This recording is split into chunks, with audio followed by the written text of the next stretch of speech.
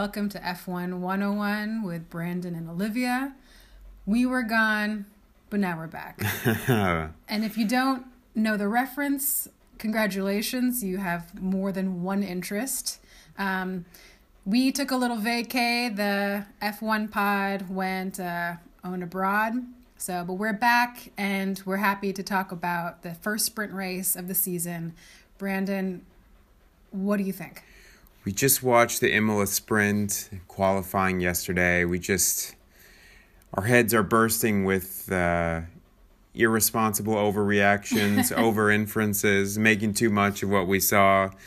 These thoughts will, be past their sell-by date by tomorrow, but we wanted to put them out there anyway. Olivia, quick, we're back in Imola this week, obviously. A classic track with a lot of history. Really great, flowing, undulating course. I think there's a lot to like about it. Ferrari fans are out in force. It's actually even closer to the AlphaTauri facilities, which is like literally one or two towns over. Although I'm not sure how many of their fans I've seen, but I'm not actually there. If you're Yuki or Gasly, do you consider this a home race? I'm not entirely sure. Geographically, it is. You can make the case for it. But there was a lot of red out today in Imola for sure. No surprise. So Olivia, any overall thoughts, big takeaways, global points you want to make before we kind of get into what's happened so far? Well, two things. One, I'm kind of thinking every race should be a sprint race. I'm liking this. Every unreliable engine seems to be, holding up just fine. Better than FP3, you're saying? Yeah. You're in and out in an hour, a little less. It frees up the weekend a little bit. Fits into your busy life. It fits into the schedule, for sure. You're in a definite minority in that position in F1 land, but there's this. I love the sprint in that it is this immediately satisfying. It gratifies that need. I mean, we've been off a week, you kind of think, I don't miss it too much, and then you're right back into FP1 and you're like, all right, I'm hungry for Sunday. So it was nice to have that little taste before the big race. I was surprised that I was coming into this race fully prepared for kind of a boring, not a lot of shake-up, not a lot of taking and replacing positions. There's one DRS zone, so there's one main opportunity for overtaking, and of course we saw that was clearly one spot on the track. And someone can correct me if this is wrong. And this was a nice sprint, it was a nice quali, and I'm really looking forward to tomorrow.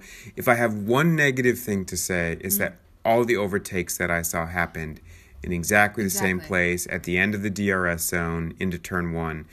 Maybe I missed something. But, as much as the aero on these new cars is allowing for closer racing, and that's great, it's still so DRS reliant. And a little bit of that will vary track to track. Imola is a great track, but it is pretty narrow, especially for these newer, bigger cars. The road just looks a little tighter than some. It's not as wide and open as a place like Bahrain, for instance. Right. And so I was thinking, it's going to be a little bit of a snooze. We watched qualifying. I thought that was kind of going to be the real moment of the weekend because I was going to set up everything that was going to come to follow, and more or less the grid was going to stay the same for the race. And there were a lot of similarities, but there was also a huge amount of shakeup, and I was kind of surprised that there was enough comings and goings and changes, and it was kind of nice to see. It was nice to see some overtakes. There was to see some defending. It was nice to see kind of good, clean racing. It wasn't a lot of some contact, but not a lot of crashes, not a lot of red flags that causing a lot of the issues. It was really racing on the track. It was when it was Max versus Leclerc. You see the real spirit of the drivers coming into it. You see their style. You see their passion. Their the way that they can handle in high pressure situations and turns and things, and who's going to take that break and who's going to take that space, and all those you get to watch that. And I was kind of surprised it ended up being as eventful and kind of enjoyable as it was. Yeah, and yet it's quali was super wild and eventful. The sprint was entertaining, and yet for everything, as much that seemed to happen, things also stay the same in a certain way. Like, where did we end up? We ended up with Max, Leclerc, Checo, and Sainz in that order, starting the grid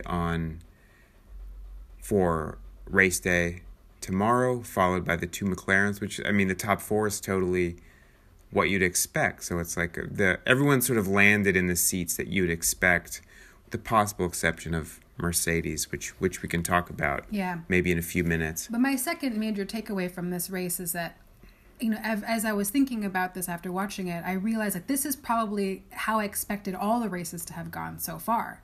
Like seeing, you know, either one or two between Leclerc and Verstappen, you know, maybe Sainz or Checo get on the podium. Mm-hmm. Like that would be like the new 1, 2, 3.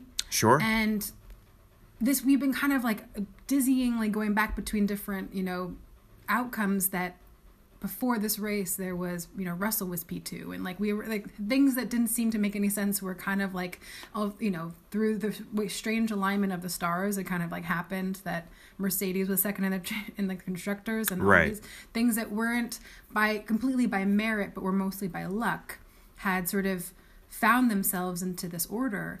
But this race seemed like this is how I was expecting the season to go. You know what I mean?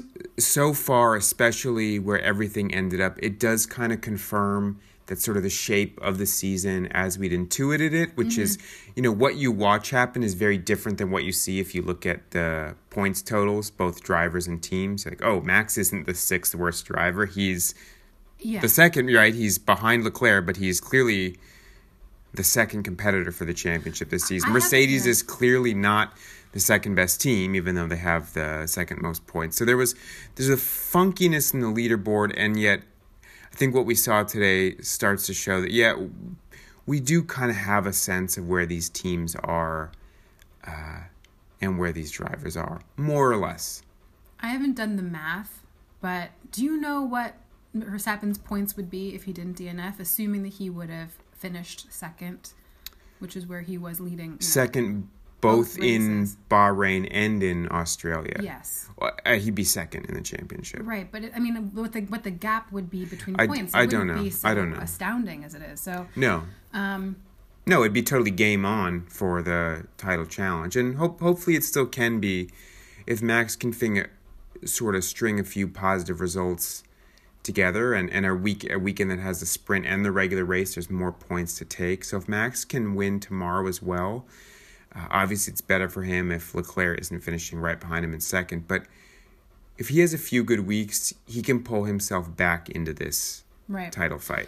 And conversely, like, I think Lewis Hamilton might not be coming back from this. Right. There seems to be, at least with a little bit. And George Russell will not be holding on to that number 2 spot. You know, it was a good while it lasts. He got a good 2 weeks. He had an extra week in there. But there seems to be a lot of resignation and a lot of... We'll get to that. Let's talk about...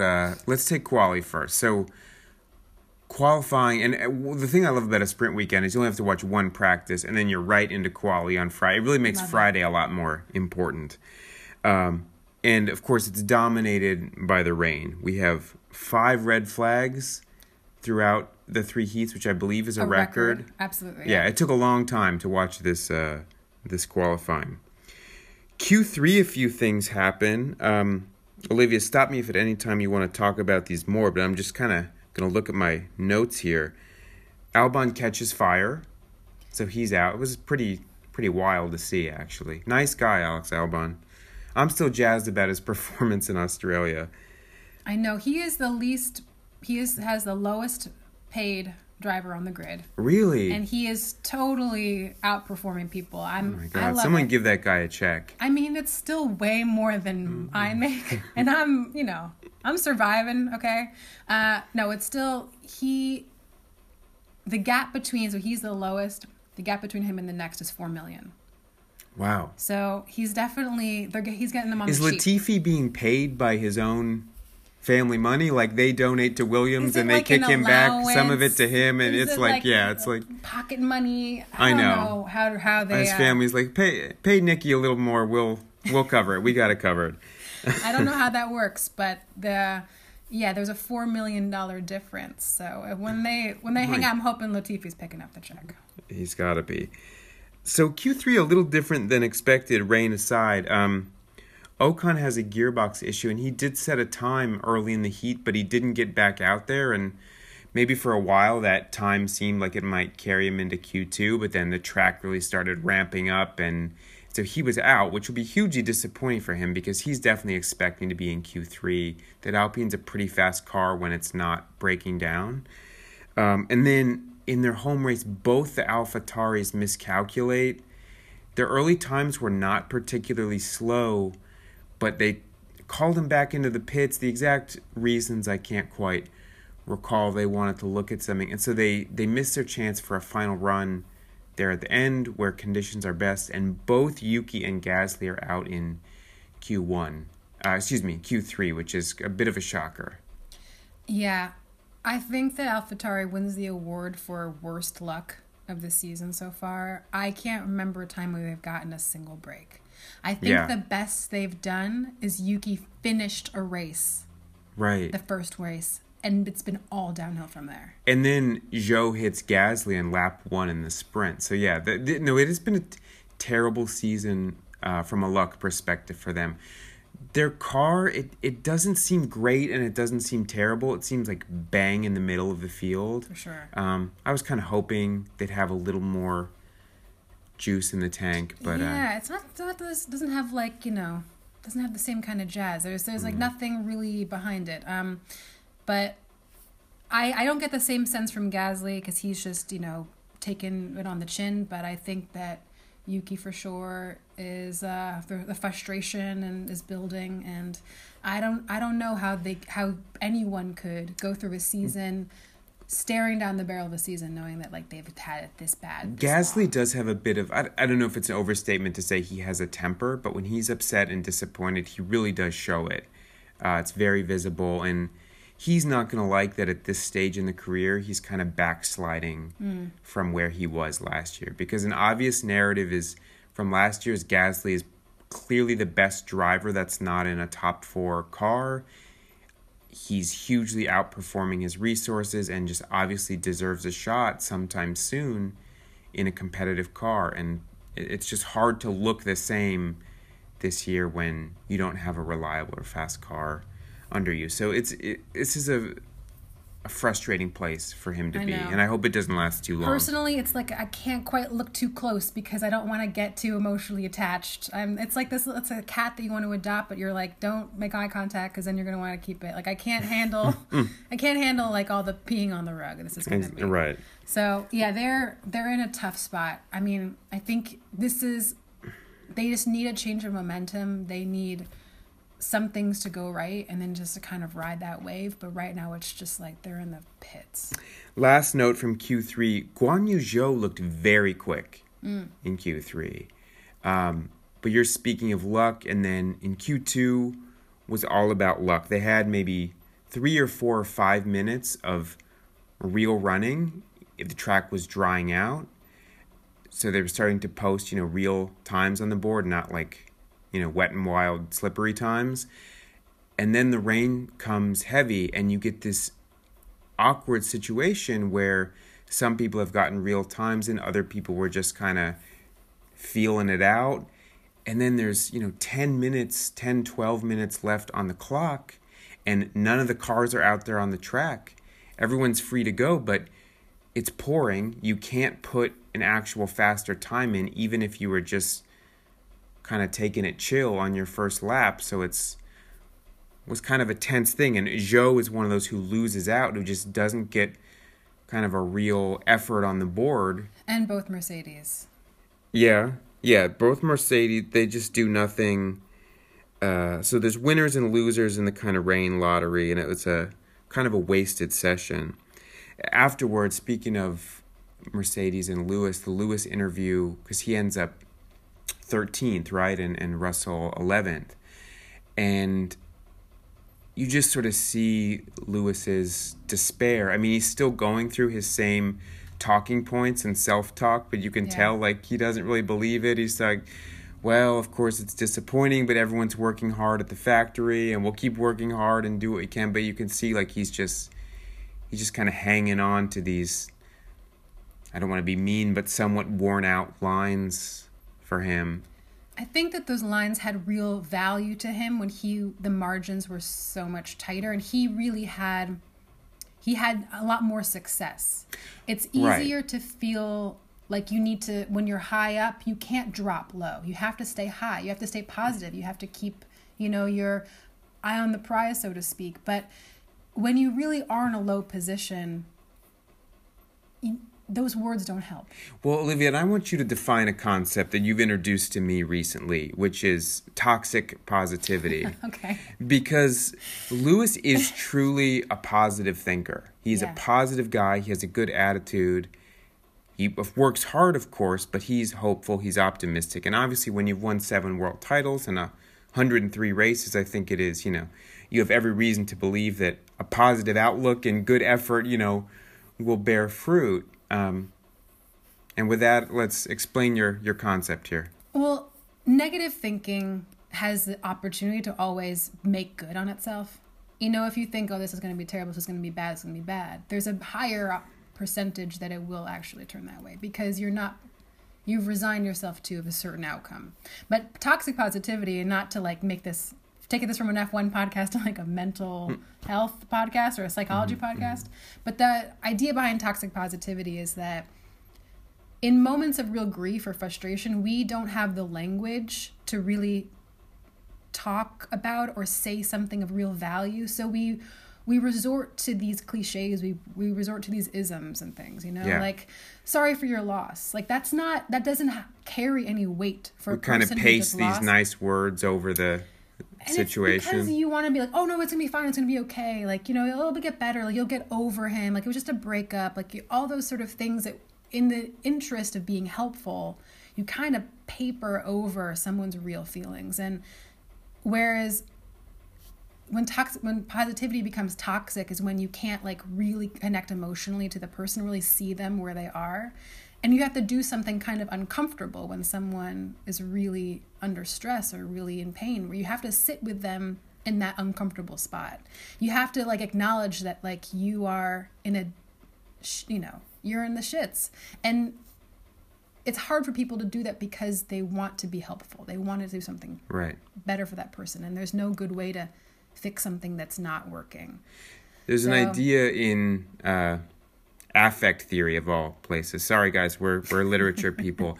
Called cruel optimism, and sort of the basic gist of that is too much optimism, too much daydreaming about what's possible, setting the bar too high. Can set you up for more disappointment and unhappiness than would otherwise attend to your life if you just kind of were where you were and were embracing that.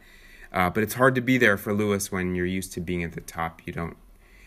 It would seem like a psychological mistake to too readily accept your new midfield status. For sure.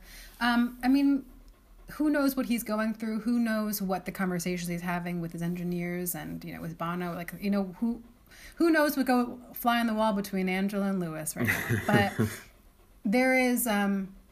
I think he's going through a different kind of test, a different kind of journey that we've seen him. He's been fighting for real things. Now I think he's fighting for the same kind of fight for so little. And I think that's... Right. It's... Right. I can personally understand this. We've all been there, people. Come on. But yeah, it's kind of interesting to see him in this position and sort of how he kind of continues. We're fighting for a dozen more listens over here. We're hoping that is not a overly optimistic hope. All right, we're gonna move a little more quick here because we're still only in Q2 in what's supposed to be a quick take, hot take here. So Q1, the first big event is right on the heels of his big contract extension. Sainz crashes. He's so eager to kind of narrow that distance between him and Leclerc. Is he trying too hard? Not last week, but last race, right? He crashes in the first or second lap, trying too hard, screws the pooch there, and he's trying to make the magic happen in Q1, crashes out, so he's forced to start 10th, and our feelings went instantly out to him.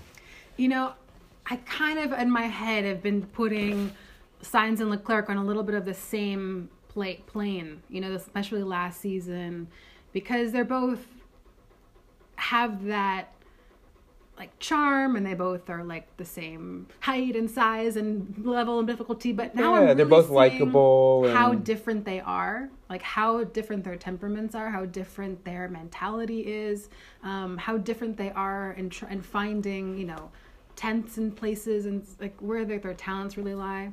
And I mean, not to, you know, reduce everything to like a person's personality to like one or two mistakes, but you definitely see Charles Leclerc as being a little bit just clean cut, you know, right-footed, and then Carlos Sainz being more, I don't know, pushing harder and more, putting more passion into things, but then making more mistakes. And he's like, the gap between them isn't just in points and in pace, but also like in temperament and personality, and like those their differences are becoming more and more prevalent to me. Carlos has these kind of strengths that in some ways are working against him. He's a really thoughtful, knowledgeable, smart, data-driven, hardworking, crunching the numbers, getting under the hood, thinking about everything, analyzing all the little ways in which he can get faster. So he's really putting in the work, and he's trying to make that happen out on the track. But then compared to Leclerc, it can look like he's trying too hard or overthinking, whereas Leclerc is just kind of in his zone, sticking with it, not making any errors this season, getting the most out of the car without trying to get more from it than it has, and it's obviously, you know, rewarding him. So Q1 gets wet again. Lando was fast. It was great to see him up there in the times. Loved it. Sort of proving those early races this year to be a fluke, and McLaren looking back, not competitive for wins quite, but closer to where we wanted them to be. And then Lando spins out, causes another red flag. This is with like 30 seconds left, and kind of ends up, one of the sort of controversies is he kind of ends up benefiting from his own red flag because he was third. He gets to keep that position. The session is called off. Verstappen benefits insanely because just under the neck of that last yellow flag he gets to, before it becomes a red, he crosses the line. Whether or not he should have, I think most people would have stopped, slowed down. He did not. Oh, right. Well, they said he laid off a little bit, but still beat his previous time, which means he wasn't laying off that much. Right. This was when it was a yellow flag before they were waving the reds, I guess. But I take it then that Leclerc would have used those final 30 seconds to get a last flyer in. Possibly beating Max. We can't say. Also benefiting from the kind of rain lottery were Magnussen and Alonso. So Magnussen finishes a Haas qualifying record P4 and Alonso P5. Ricardo 6th. All right, let's get to the sprint. This is taking way too long. Leclerc gets Max off the line. Max has trouble with the shifting. And then, you know, I felt that sinking feeling again. You know, we've seen Max have so much heartbreak this season. Is the good thing going to be snatched from him and so soon in the race? Good starts for Checo, too. Checo didn't have a great Q3, so he started 7th, I believe. A lot of action in the midfield, but basically, to sum it up, Sainz and Checo end up moving forward to finish 3rd and 4th. So amazing. Great for them. Yeah. The kind of losers is, you know, everyone was so jazzed for K-Mag, and he doesn't make any obvious errors, but he just can't hold on. Ends up sliding back, I think, to 8th to claim that last single qualifying point. Which is kind of what we would have all put our money on. Everyone will put our money on. I mean, finishing in the top 10 for a Haas is kind of like best you can hope for. So it was still a great result. It was kind of tough because you do root for him. P4 was so great. You see him getting overtook, and yeah, it was kind of a hard thing to watch because, you know, like every time someone passes by you, you you just deflate a little Right, bit. right. But still great, still a point, still something. They're still looking competitive. And on the other side of the garage, I think Schumacher came up 2 places. I believe he started 12 and finished 10, so that's cool. They're starting 8 and 10, bang in the midfield in competition for, kind of the back half of the points tomorrow, that's where you want to be when you're hot. So you can't reasonably expect things to be too much better than that unless something wild happens. Schumacher overtook Vettel in the last couple of laps. Kind of a changing of the guard. Exactly. A little bit of a baton generational violence. But we've seen Schumacher, at least lately, been a little sleepy because he's been nowhere near Magnussen, at least like in even potential. So for Haas to really make up a lot of ground, they have to, Schumacher's got to show up a little bit. And I think this was a kind of the first little glimmer where he could maybe contribute. I would love to see him kind of pull neck and neck with Magnussen and towards contributing to Haas. I don't know if it's going to be quite so close, but if Magnussen can kind of do a couple of, P8s, P7s, and Schumacher can be even like 10th or 11th, I mean, that shows a lot of...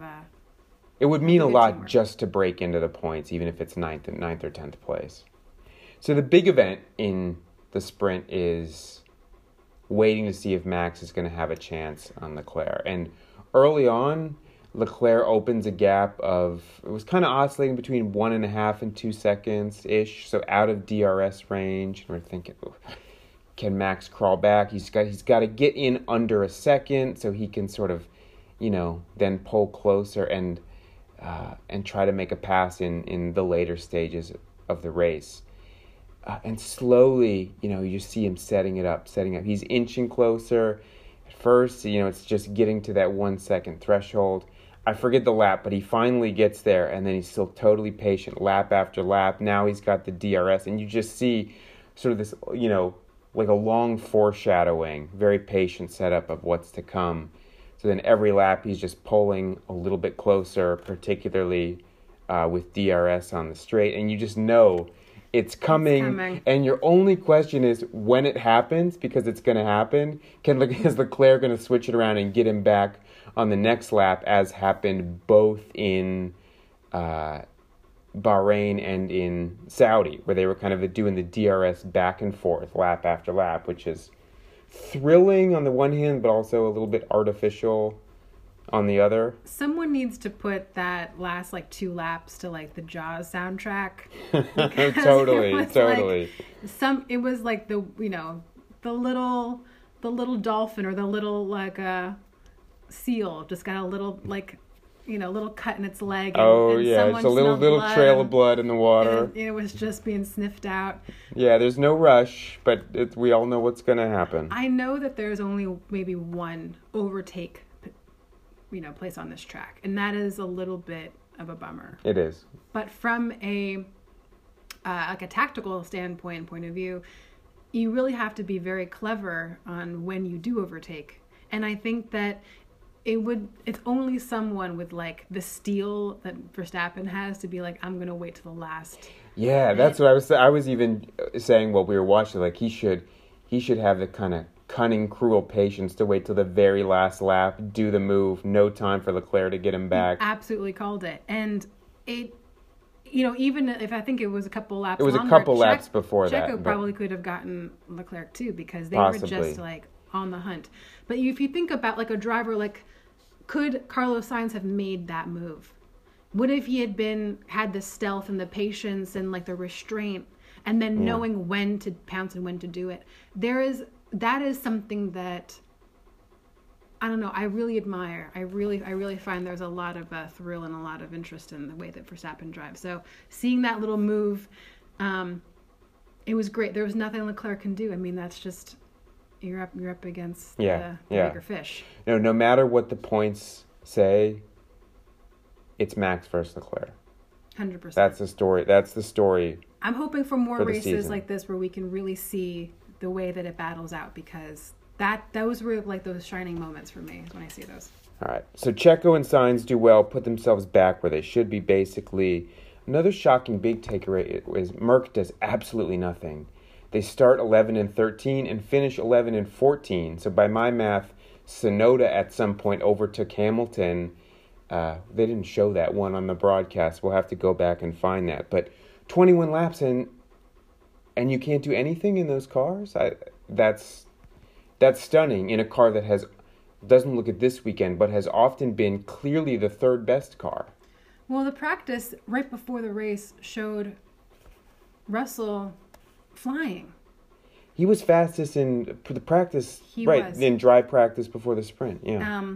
I was thinking for sure they're going to make up some places. They're going to do just fine. It was yeah. I mean, I don't have any sense of like what went down. I can't really even speak. One possible explanation is they were stuck with the setups that they used in Friday quali for the sprint. So, which is, of course, whatever setup they were doing was geared toward the wet or the possibility of rain. And then, so in practice today, you can get a feel for the car in the dry because, of course, you're going to be sprinting on the dry. But you're really limited. You couldn't just do anything to the setup. You had to work within very narrow parameters. You could swap things out if they were broken, but you really couldn't change your setup in a fundamental way, even though the conditions had fundamentally changed. So, I don't know, but then Russell was also first in the dry practice, so which would make you think their setup wasn't off. So I have no idea. What is going on over there? It's like they're good, they're bad. They like can't make up their mind. All right, we'll see tomorrow. I know, because as bad as they're doing, you'd also say, well, Russell has been very reliable. He's been right there with Lewis in performance. Like, he looks to have integrated seamlessly. So I don't know. All right, Olivia, we've gone on way too long. Yeah, sorry. The race hasn't even happened yet. You guys, are bad. We just start talking about toxic positivity, and we just start, we go down all these rabbit holes. All right, so long-winded as we are, though, you can still donate $1 via the Anchor platform. Look for that in the show notes. Check us on Anchor. Toss us $1. We'd appreciate it. We're glad to be back. We had a little break. It was nice to soak up some rays on the beaches of Mexico. But we are back in the basements of Brooklyn, broadcasting to you all the F1 drama, and we're glad to do it. All right, we'll talk to you tomorrow. Look out for that one. All right, see you. Bye-bye.